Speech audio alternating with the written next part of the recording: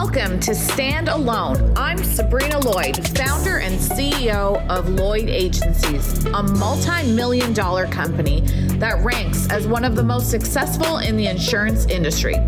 My passion is empowering people to become the leaders that they were meant to be. With each episode, I'll teach you how to go from ordinary to extraordinary, how to think like no one else, how to stand alone. It's time we create massive success for ourselves. So welcome, everyone. We have the honor and privilege of having the Honorable Judge Jeanine with us today.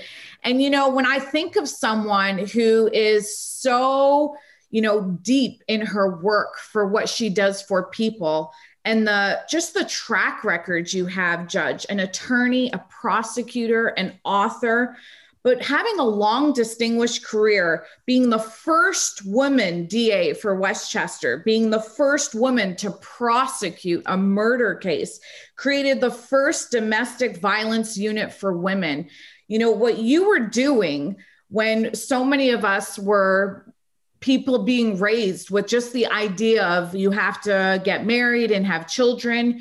You had bigger dreams. At 6 years old, you dreamed about being a lawyer and you never let that dream die. And I know that you're fond of Elie Wiesel, and I wanted to quote one of his sayings where we must always take sides. Neutrality helps the oppressor, never the victim. Silence encourages the tormentor, never the tormented. So you take a stand, and I love that about you. And that's what Stand Alone is all about, taking a stand. So I welcome you today. It is such an honor to be in your presence of such a strong woman. So thank you for being here today. And I want to kick this off, Judge Jeanine. You know, what was it in that 6-year-old girl where you never had someone footsteps to follow? I always admire that about people when we say, well, this person's doing it, so I can do it too. But there's something very special about people that can stand alone, not actually see it, but create it for themselves. What in that 6-year-old little girl in Elmira, New York said to herself, nope, I'm going to charge ahead and this is going to be the path that I create for myself? Well, first of all, let me say that I'm thrilled to be on your podcast, and I'm quite impressed with you as well. I mean, the kudos goes both ways. And I apologize. I mean, I got off a plane very late last night. It somehow seems whenever I'm in Florida, the planes are delayed, the airport shut down, and then you just stay there in the hopes that you won't be sleeping there. I pretty much was and got in very, very late, but I'm thrilled to be with you. What was in that 6-year-old? I'll tell you, it was a strong mom. It was a mom who supported what I wanted to do and what I wanted to be. And you really hit a chord with me when you said that, so many of us are worried about, getting married and being a beautiful bride and all that, which is wonderful. I mean, because motherhood and all that stuff and weddings is important. And it's, for many of us, the fulfillment of a dream. And it matters not what you choose. What matters is that you're happy inside. I always had a drive. That drive came from being supported by a strong mom who herself was in many ways discriminated against because she was a girl. My mom was born in this country, and, because she was one of 4 girls and not a boy, they were sent back to the old country in Lebanon. And the boys stayed here, got the college education, made a lot of money. It was a very wealthy family, but the girls were kind of sent away. And to a certain extent, Sabrina, I carry my mom's baggage. It was always kind of there, well, why couldn't my mom do all that? Because she was a girl and she was smart. And for me, it was an inner drive along with that seeing the discrimination and the inequality between women and men that kind of drove me throughout my career, not as an angry warrior, but pretty much a happy warrior. And when I became a young prosecutor, and I went to law school, and it was a long time ago, I'll tell you. I mean, my kids say that they wrote the laws on stone tablets when I was in law school. So, I mean, it was very unusual to be a woman in a law school class. It was in the 70s. And my kids were like, Mom, it was so long ago. It doesn't matter anymore, but it does. And I'll get to my point. Yesterday, I spoke to about 2,500 high school and college students about how important it is to have that dream, to have that goal, to have that ambition, and not let anyone sway you. And to a certain extent, to literally have blocks on the people around you, the naysayers, and to just go forward with your dream, because we live in the greatest country in the world. And I'm proud of it. I'm grateful to be a part of it. And we can accomplish our dream, and we can do, I always say to my kids, you can do a two-step, whether it's a two-step on a dance floor or a basketball court or a federal court or whatever it is. And so for me, it was always, I wanted to be that lawyer. I wanted to be the person who helped people. And I used to watch Perry Mason. And now they have, those shows on late at night. And the amazing part of Perry Mason, and if you'll indulge me for a second, because I became a prosecutor, an assistant DA, and then the DA, and a judge as well. But I used to always wonder how the DA, Hamilton Berger, I'm sure your viewers don't know who I'm talking about, but there was always the guilty party was in the back of the courtroom. The guilty party was never the indicted person who was on the stand, subject to this cross-examination by Perry Mason. And I kept wondering, how did Hamilton Berger, the DA, get reelected every year? Because the show was on 10 years. So, I mean, how did this guy get reelected? The DA kept indicting the wrong people all the time. And the guilty party was in the back of the courtroom.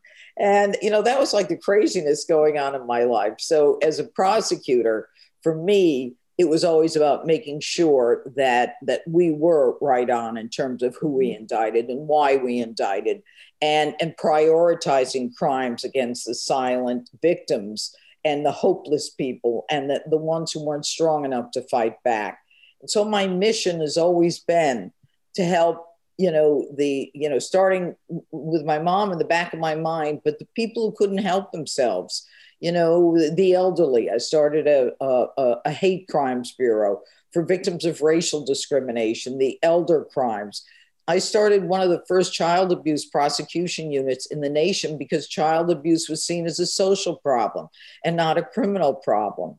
And to me, immersing a child in scalding water is a criminal problem. I don't want to keep the family together. I want to get the child out of that family. And domestic violence, you don't look the other way. And I started the first domestic violence unit in the nation. So for me, it was always those blinders that allowed my naivete to a certain extent to just say, no, it's not right. I'm going to keep going. I'm going to make sure that my sense and my moral core is what drives me. And it did for a long time, many years. Yes. But the thing that you did so beautifully is you backed yourself up with education. You backed yourself up with intelligence. And, when you're already a #1 New York Times bestseller, and then you write another book, you're an acclaimed author. But what's so great about this book and why everyone should read it is because when you go to the footnotes and you understand how much work and how much preparation goes into it, it's the reason why your show is the most watched show on the weekends. You bring up Fox News to #1 because people can trust your knowledge. And I think what a lot of people are missing today, and Stand Alone is about going from ordinary to extraordinary. I always say, I was an ordinary little girl, but when I came to America, I knew this is not a place where you can just stay ordinary. You get the privilege of becoming extraordinary here. And so I never felt entitled. I felt like I deserve it to myself, to this country, to do the work. And the fact that you do this work, the fact that you take the time to prepare, and how you build your opening statement, you just really go into detail. And so I think this is where trust comes from, Judge. A lot of people are listening to sound bites today. They take this, 2-second thing and it's manipulated for us. But I love the way you present your cases. I love the way you break down everything, but you bring it back so beautifully to something that we all care about: freedom. Interesting. It's very interesting what you said was, you didn't want to be ordinary. In America, you get the chance to be extraordinary. And that is a comment that, you really need to dwell on for a second, because there's nothing holding us back in the United States. To the extent that we've got problems, it's us holding ourselves back and not recognizing how great we are as a nation, how great it is to have a nation where people are presumed innocent until proven guilty, where people are given the benefit of the doubt, although, we're living in crazy times. But there's no question that it's my legal training. And, I went to law school and there weren't that many women in law school when I was there. And, and so I was law review, and in college I was Phi Beta Kappa and all that stuff. I was striving to be good, almost as though, Sabrina, I was proving to myself and everybody that I deserve to be here. Whatever the motivation was, it worked for me, because I didn't want people to think I had wasted that seat, or that I was going to go to court with my baby in my arms. This crazy stuff that people say. But make no mistake, Sabrina, this kind of thing can go backwards in a second. So where New York City was one of the safest big cities in America, we're going to hell in a handbasket, if you'll excuse the phrase. So we can go back, and that's why we have to be ever vigilant. So in my opening statements, I'm a lawyer, I'm a prosecutor, I tried cases. It was the happiest time in my career. I was walking into that court. I had goosebumps. Isn't that interesting? Was walking. It's interesting to me, not to everybody out there. I get it. It's a self-indulgent statement. But you walk into that courtroom and you say, I've got a case. I've got to prove that someone was victimized, that somebody hit them like a thunderbolt out of nowhere, and all of a sudden they're a crime victim. I've got to prove that this person, victimized another human being. I've got to convince 12 people beyond a reasonable doubt. I can't lose one. And so my passion, my drive, my belief in what I was doing, and what your viewers and your listeners need to know is that you have got to love what you do. I would get up every day as a prosecutor. Now, I'm not looking to put everybody in jail. I'm looking for a level playing field. You hurt someone, you're going to pay the price. I'm looking not to get another notch on my belt. I'm looking in some cases to interview a victim and say, no, this isn't enough to go forward. People's civil liberties are at stake. People are going to lose their reputation, their jobs, their families when you bring the weight of the criminal justice system upon them. So when you go after someone, when you indict someone, you better be right. You better be right. And so I understood that Lady Justice she balances. You don't just go after everyone. And, all of this stuff that's happening now with all women need to be believed. And, that's nonsense. That is nonsense. Everyone needs to be believed, but they need to be tested. And, it's the old truth but verify. We've got to test people. Are the circumstances such that they provide the listener with my conclusion? So that opening statement, in a roundabout way, as I'm telling you this, is my legal training and my passion saying, I want to bring the viewer along with me. I want that viewer to think and listen to my stats. And as you say, the footnotes in the book don't lie to me, so that they then can follow along and say, gee, Janine makes sense or Janine doesn't make sense, and then they make the decision. But it's a wonderful thing to be in a position that you're in and that I'm in, where we have a voice, where we can say what we think, where we can express our opinion, where maybe I'm wrong, maybe I'm not right, maybe you're wrong, maybe we're not right. Go in with an open mind. Today in the world, it's crazy town. But, get back to what are the facts, What is the conclusion? What should people believe? And that's my job. Yeah. And it really is like you were trained for this. Like, yeah. It's for so many people that are lost today, what they have to understand is don't look at the end where you want to be, like train like no one else so it becomes a part of you. And I believe your goosebumps come from, you can go back to that time. Yeah. And you have a great story about when you would try cases and they would never allow you to try cases because you were a woman. And Judge, I can't say how amazing this is because you didn't even care that your name was on the file. You cared that you had the opportunity to train and to get like your feet in the game and play so you could build up that skill. And I tell everyone this, don't look at someone on the outside. What is dangerous is skill. What someone is doing, what you can't see, that's where the genius is. So while you were training, you were forcing yourself ahead. And thank goodness you had the smarts to not be ego driven. Like, I'm not going to do it if I don't get credit for it. Could you break that down? Like when those men were telling you, and it isn't about men versus women, it's about the time and you have to do what it takes, right? Yeah, and you're so right. Those men telling you, you can't do this, but you're like, well, that's all I needed. When yes.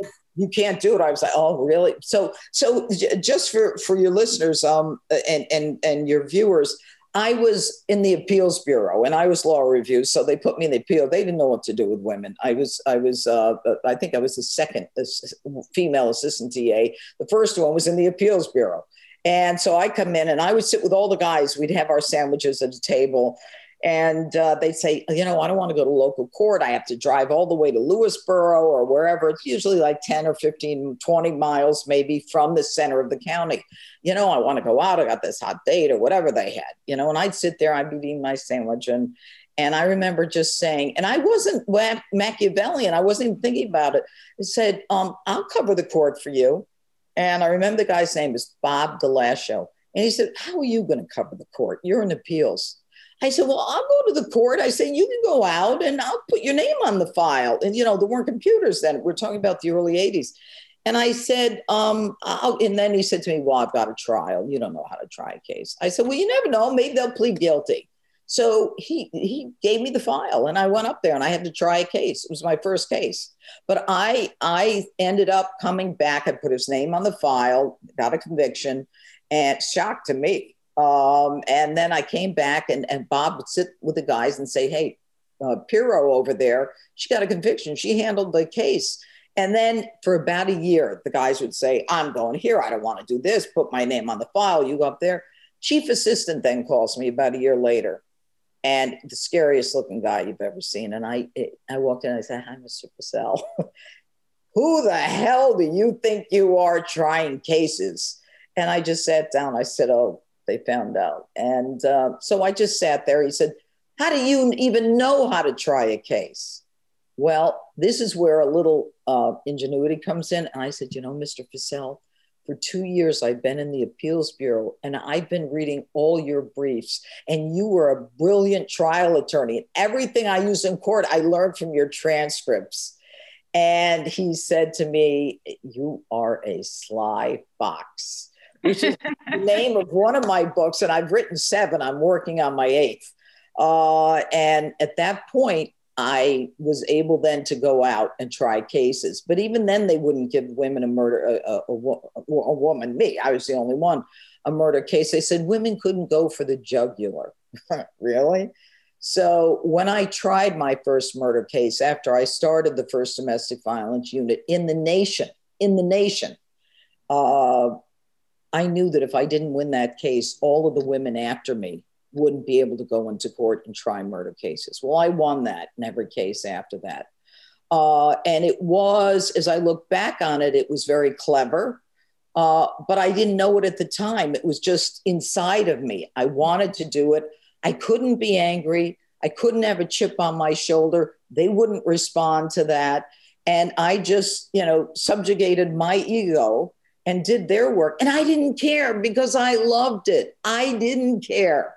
And I think people need to, put that ego to sleep for a little bit until they get to the point where they can throw it around a bit. Totally.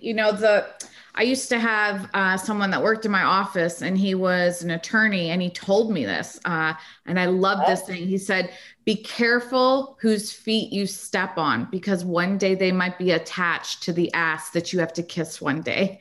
And so when all those men were telling you, you can't do this, you later on became their boss. You became the district attorney. And I love this story because it just shows that, in a world where I feel like trust is at an all-time low. Yes. And, when you look at leadership, and I wanted to talk to you about leadership, because to me, I've learned that leadership is made up of two things. It's character and competence. Mm-hmm. And so a lot of people just talk about character and they say, well, do the right thing. And they can play on your feelings when they're talking about character and helping everyone. But you also have to have competence. You have to be skilled at what you do. And those two things, marrying together, I love that you're a fighter for victims. Mm-hmm. I love that you have this leadership about you that blends character and competence. In today's world where so many people want to be a leader, what can you say in working, 30 years in law and order and in the criminal justice system? What can you tell people about why you need to have character, why you need to be skilled before you even dream about being in a leadership position? Because it's not this title or position that you're chasing. It's about doing the right thing and making sure that your character is in place to always fight the good fight. One of the things that is so important for everyone is to have a moral core and a moral compass. And when you have that, you put a stake in the ground and you never cross it. You make sure that you are always that same person, because when you lose credibility, you lose everything. When you're not credible anymore. So picture this. So I become the district attorney. I was a young woman, I don't know, maybe 40. And I was attractive. And it was everything that people didn't expect to see in a DA. There were 43 police departments. Every one of them had a police chief who was a man. Every one of those police chiefs had to come to me to make sure their cases were prosecuted. Now, I could have had a chip on my shoulder. I could have said, when I was an assistant DA, blah, blah, blah, blah, blah. No, you get rid of that. You get rid of the chips, you get rid of the anger, and you focus on being who you are and who you will always be. You're very clear. You're very clear on what you think and how you're going to run your office. Now, I'm going to tell you a story that would make a lot of women today angry. I was about to do a meeting. At the time, I was an assistant DA. I started the first domestic violence unit in the nation. I was the only female assistant DA these chiefs had ever seen. And the DA was a man. He said, this is Jeanine Pirro. She's running this new a pilot project in the country. And, she wants to tell you about what the law is, when you have to make an arrest, blah, blah, blah. So I was sitting there and a couple of the chiefs said, honey, can you get me a cup of coffee before you start? Now, I could have done one of two things. I could have said, buzz off in worse terms, or I could have said sugar and cream. Now, what I said was, sure, you want sugar and cream? No problem. I wanted to pour the coffee in his lap, hot. Did I? No. What I did was I shut him up. I shut them up, and I made them realize that I wasn't some prima donna, that I was willing to work with them, that a female cop would have done that, and I was going to do it. And when I became a judge, I was the first woman elected judge, okay? The judges, there wasn't even a ladies' room for the female judges. There was a judge's bathroom with the urinals. So I'm coming off the bench, I'm saying to pee or not to pee. I can either go in the public bathroom where I just sentenced everybody's family member to jail, or I could go in where the urinals are. I'm not going in there. And the judges weren't talking to me, and they weren't going to lunch. They were going out together. And, you know, they were like, we're talking older guys who had no use for me. And what I did, I cooked lunch for them one day. I said, hey, guys, I'm making lunch. I made them a lunch. And after that, it was like, come on, Janine, come on, Janine, come on, Janine. I bought you this, I bought you that. Come on, Janine. Now, it was a different time. A lot of women would be angry and disappointed, but I knew the time and I knew what I had to do. That was it. One time. And so you kind of take away their anger, and then you call the shots, and you be consistent with the shots. You're not angry. You don't fly off the handle. You know, you don't say, you know, you're this, you're that. You talk about the case, and you don't be in a situation where you dress someone down in front of other people. You have to be a warrior, but a happy warrior. And whatever those hurdles are, where they don't even want to talk to you, they don't want to be with you, they'll look at you like you're not even there. How are you going to get beyond that? You're going to give them a lecture on equality? I don't think so. So I did what I had to do back then. And the respect was beyond for me with those guys.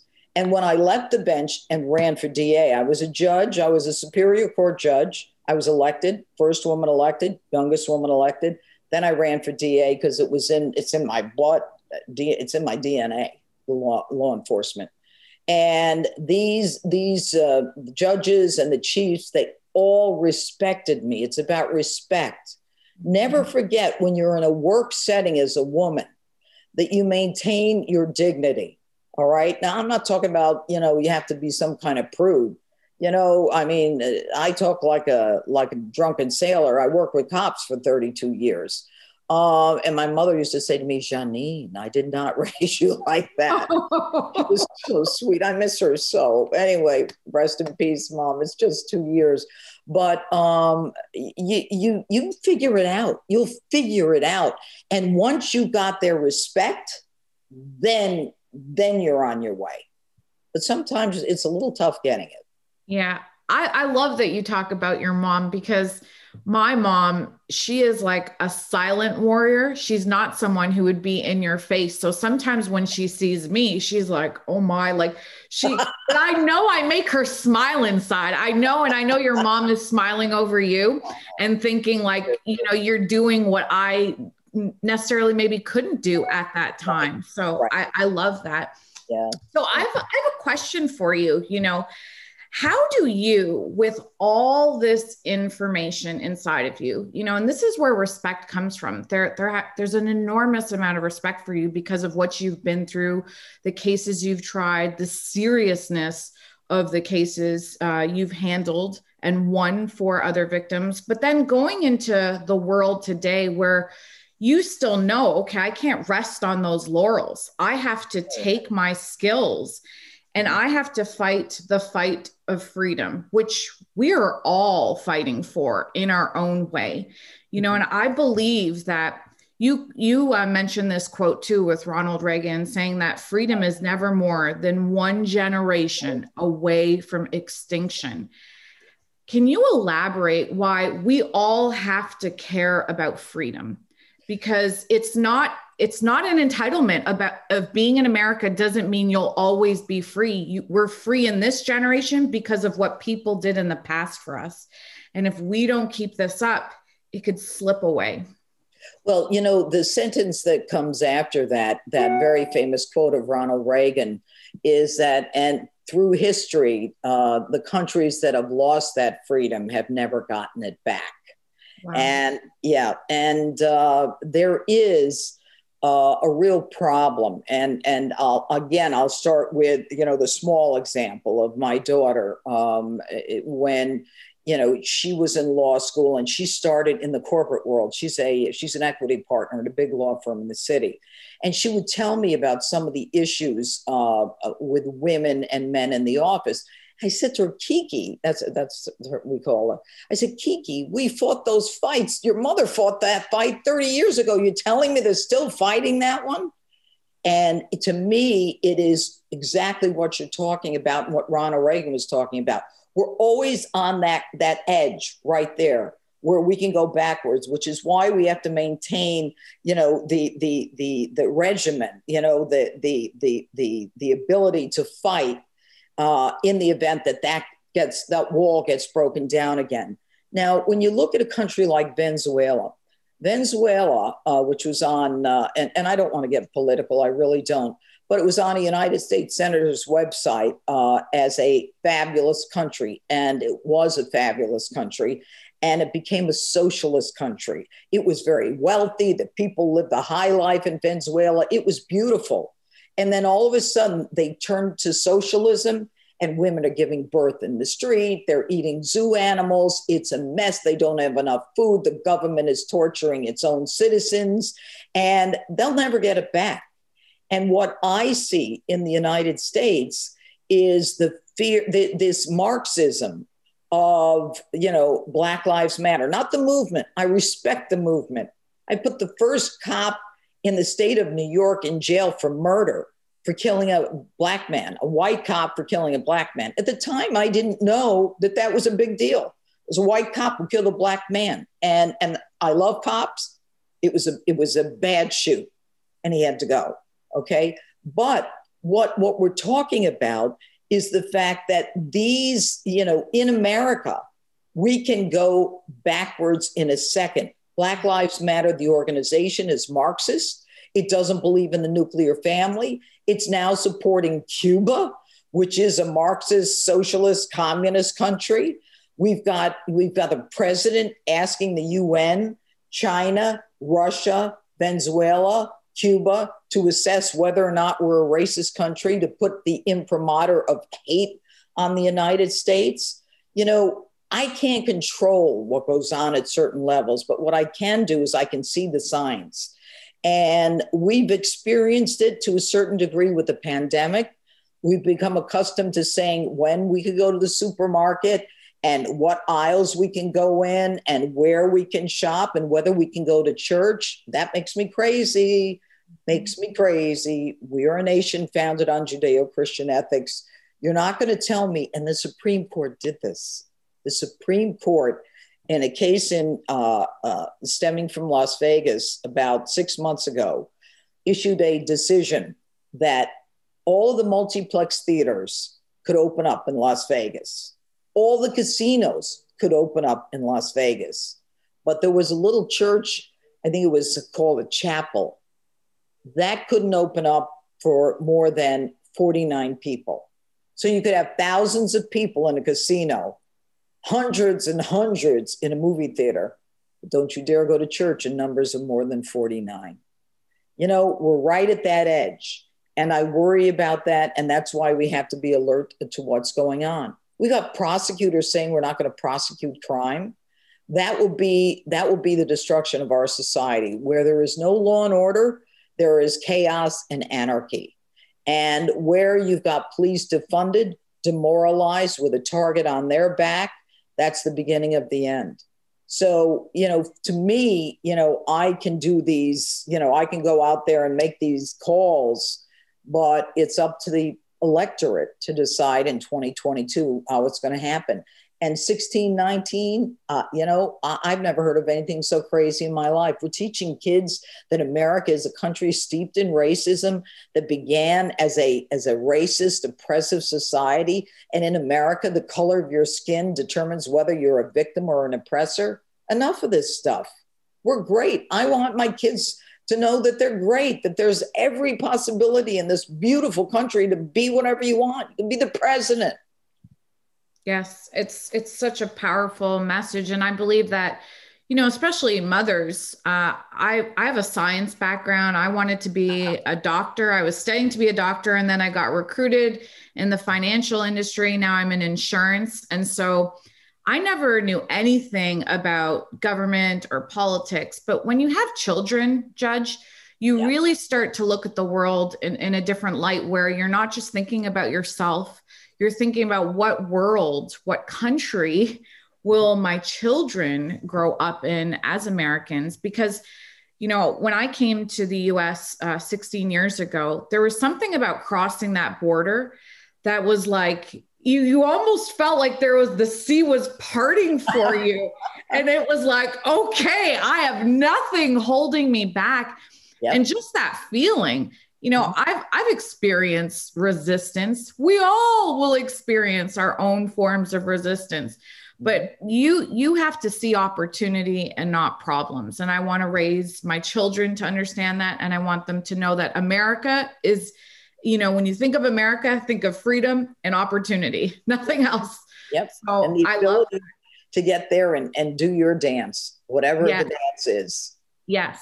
So as a person who's so strong, I love this story in your book. And, your book is so good because I was reading this and you made it enjoyable. You took some hot and heavy topics and you made it enjoyable, because for me, reading and understanding all of this, and that's why I encourage everyone, you may think, but maybe you have no idea. And that's why you've done the hard work of breaking it down, doing the research. But when you read this stuff, you make it enjoyable. You made me laugh, as I'm reading this, which I appreciated. Good. But it's very serious. And there was one part where you were in the Oval Office and you had Mike Pence, the killer dog was there, Conan, and he had just killed an ISIS terrorist leader, al-Baghdadi. And then you walk in there and you're saying, I got to compose myself, but I want to go with this dog. And Mike Pence then says, everybody loves Judge Jeanine, but nobody knows how tough she is. In a room full of generals, she goes up to the killer dog and rubs his ears and says, you're so cute. And they were all backed off from the dog. So as a woman, we have something different inside of us. Yeah.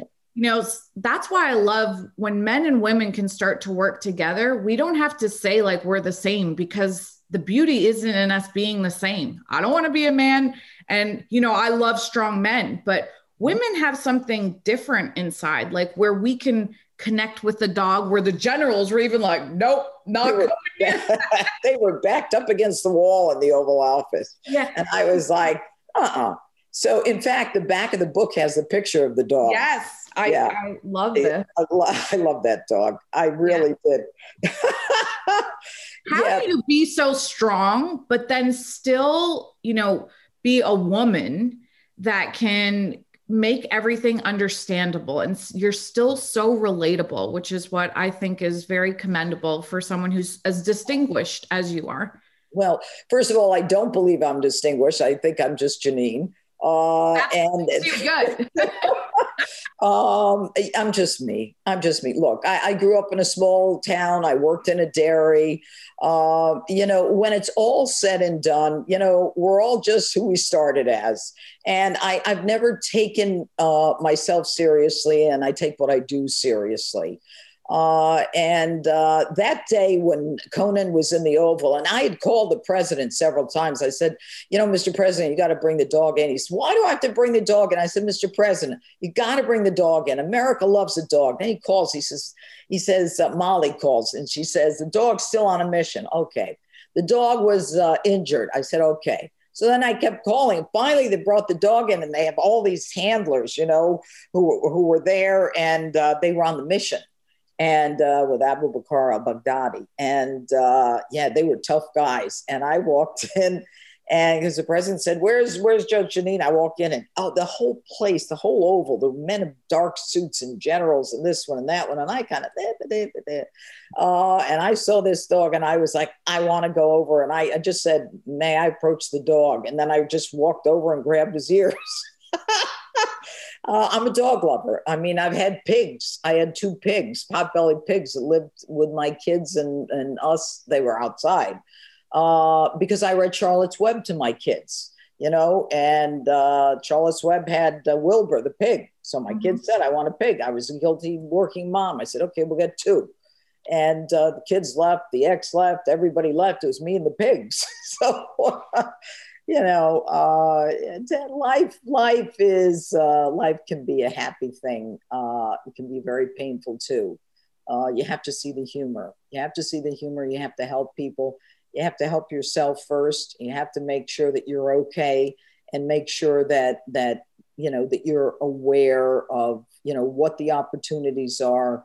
And if you can fulfill yourself and get to where you want to be, it's the happiest time and the happiest place on earth. Right. How did you not let power get to your head? Because when I look at leaders and, I can see a leader about to fall. It happens in the business world, right? To me, like, government is a reflection of what could happen to companies as they grow larger and larger. We see this with these large companies, they become like their own little governments, right? Yeah. Yeah. And, in the business world, you see certain people rise to power, and then power starts to overtake them. Yeah. And they forget about where they come from, what really matters to them, about fighting the good fight.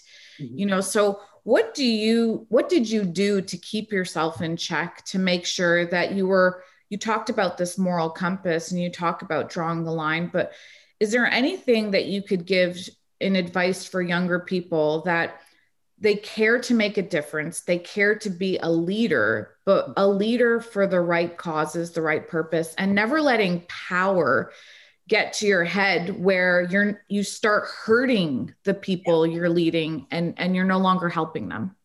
The interesting thing is that I never really considered myself a person in power, although as a DA and as a judge, you really have the ultimate power, and that is to indict, to jail, to send someone to prison. It is a very powerful position, but in the scheme of things, or in public office or higher positions. But I think in law enforcement, you have the right to take away someone's civil liberties. I think the way to remember that you are still that young girl who came to America, or I'm still, Janine watching Perry Mason as a kid in Elmira and working at a dairy, is that all power is rented. You don't own it. You rent it. And one day you will be without that power. So don't ever convince yourself that you are the power. The job, the position, the title is the power. You're just a temporary occupant. You get that through your thick skull. And as soon as you do, you'll start treating people with respect. You'll start having a bit of a sense of humor, and you'll start not taking yourself seriously, but your job seriously. Power is rented. You're nothing more than a tenant. I love that. I love that. Just tying everything up in our discussion today, I think I go back to Elie Wiesel because I loved Elie. I knew Elie, and I had the opportunity to spend time with him. What a wonderful man. Wonderful. Right. And when you think about what he endured as a human being, what his eyes saw. And when he says his powerful words, he has these powerful phrases that he says, but he says the opposite of love is not hate, but indifference. So we can't give our power away, and this is what people need to understand. We are all individually very, very powerful, and God bestows certain levels of power to certain people. Do well with it, because you don't want to not do anything. You don't want to become indifferent. You don't want to sit on the sidelines as things are deteriorating, which is what he witnessed with the Holocaust, and what he said in his book was he wanted someone to come and help. And I love that you, Judge, you remember this, like you remember those victims. No one was there to help them. So you were there in that time where someone is saying, I just want someone to come and help me right now. And so why do we as Americans, why do we have to take it seriously to fight the good fight where we can't be indifferent? We do have to care. We do have to get involved. We have to support the good. And evil is a real thing. Yeah. Evil is a very real thing. Because there are people in power for whom power is a corrupting influence, who don't see it the way I see it. There are people in power who will, to attain their own goals and their own ends, whether they be ego driven or financial or whatever it may be, some kind of, idealistic society that we don't agree with, that the country's founders didn't agree to. I mean, you've got to make sure that you are cognizant of what they're doing and cognizant of the fact that, as soon as they start to stumble or start to go in a different direction, that you're heard. And I'm not really answering your question, but it is, for me, it's always being aware. It's always making sure that we hold their feet to the fire. If we don't do that, then they're going to run with it. And this country will change in a matter of seconds. And it can. Many people think it has already changed, that children are being taught in schools, CRT, this critical race theory, that Marxism and socialism, 50% of the kids in college think socialism is a good thing. They have no idea what it is or what it's about. They just think, travel the world. Travel the world, like you. But, with an Elie Wiesel and, what you've seen, and you made a comment, and I was going to say the same thing. You look in his eyes and it's almost like a mirror to what he's seen. You can see the pain and the sorrow and the hurt and the disappointment. And it could be very easy for us to lose our step in this country because there are people in charge who don't care about us. Ronald Reagan would never have tolerated a country going in the direction that we're going. But unfortunately, that's where we are. Right. And I believe that, that we will win the good fight. I do believe that good always prevails, but there has to be some strong warriors on the side of good, which we do have. There are strong warriors on the side of good. Judge, I just want to say that, for what you've done and your contributions, you're offering to the world, it's really, really much appreciated. As a woman, it's very rare that you can find other women that really, really get, the fire that burns inside of you. And sometimes I feel like you're an ant in my family that I'm like, Well, I see the fire in you. I see the passion in you. I see the success in you, and I see just from your questions that you have the ability to distinguish, the nonsense from the truths. So, I mean, kudos to you and kudos to everything you're doing. And also, when you said you came here, did you say 16 years ago? Yeah. I had the ability as a judge to, swear in people as naturalized citizens. And it was one of the happiest days of the month for me, because I was always, involved in the ugliest side of life. And it was happy. I mean, I was so proud of the newly naturalized citizens with the flags, and they learned American history, and they pledged allegiance to the United States. So, God bless you for what you did. God bless you for doing it the right way. And unfortunately, that's not what's happening anymore. So I commend you for what you're doing and how you're doing it.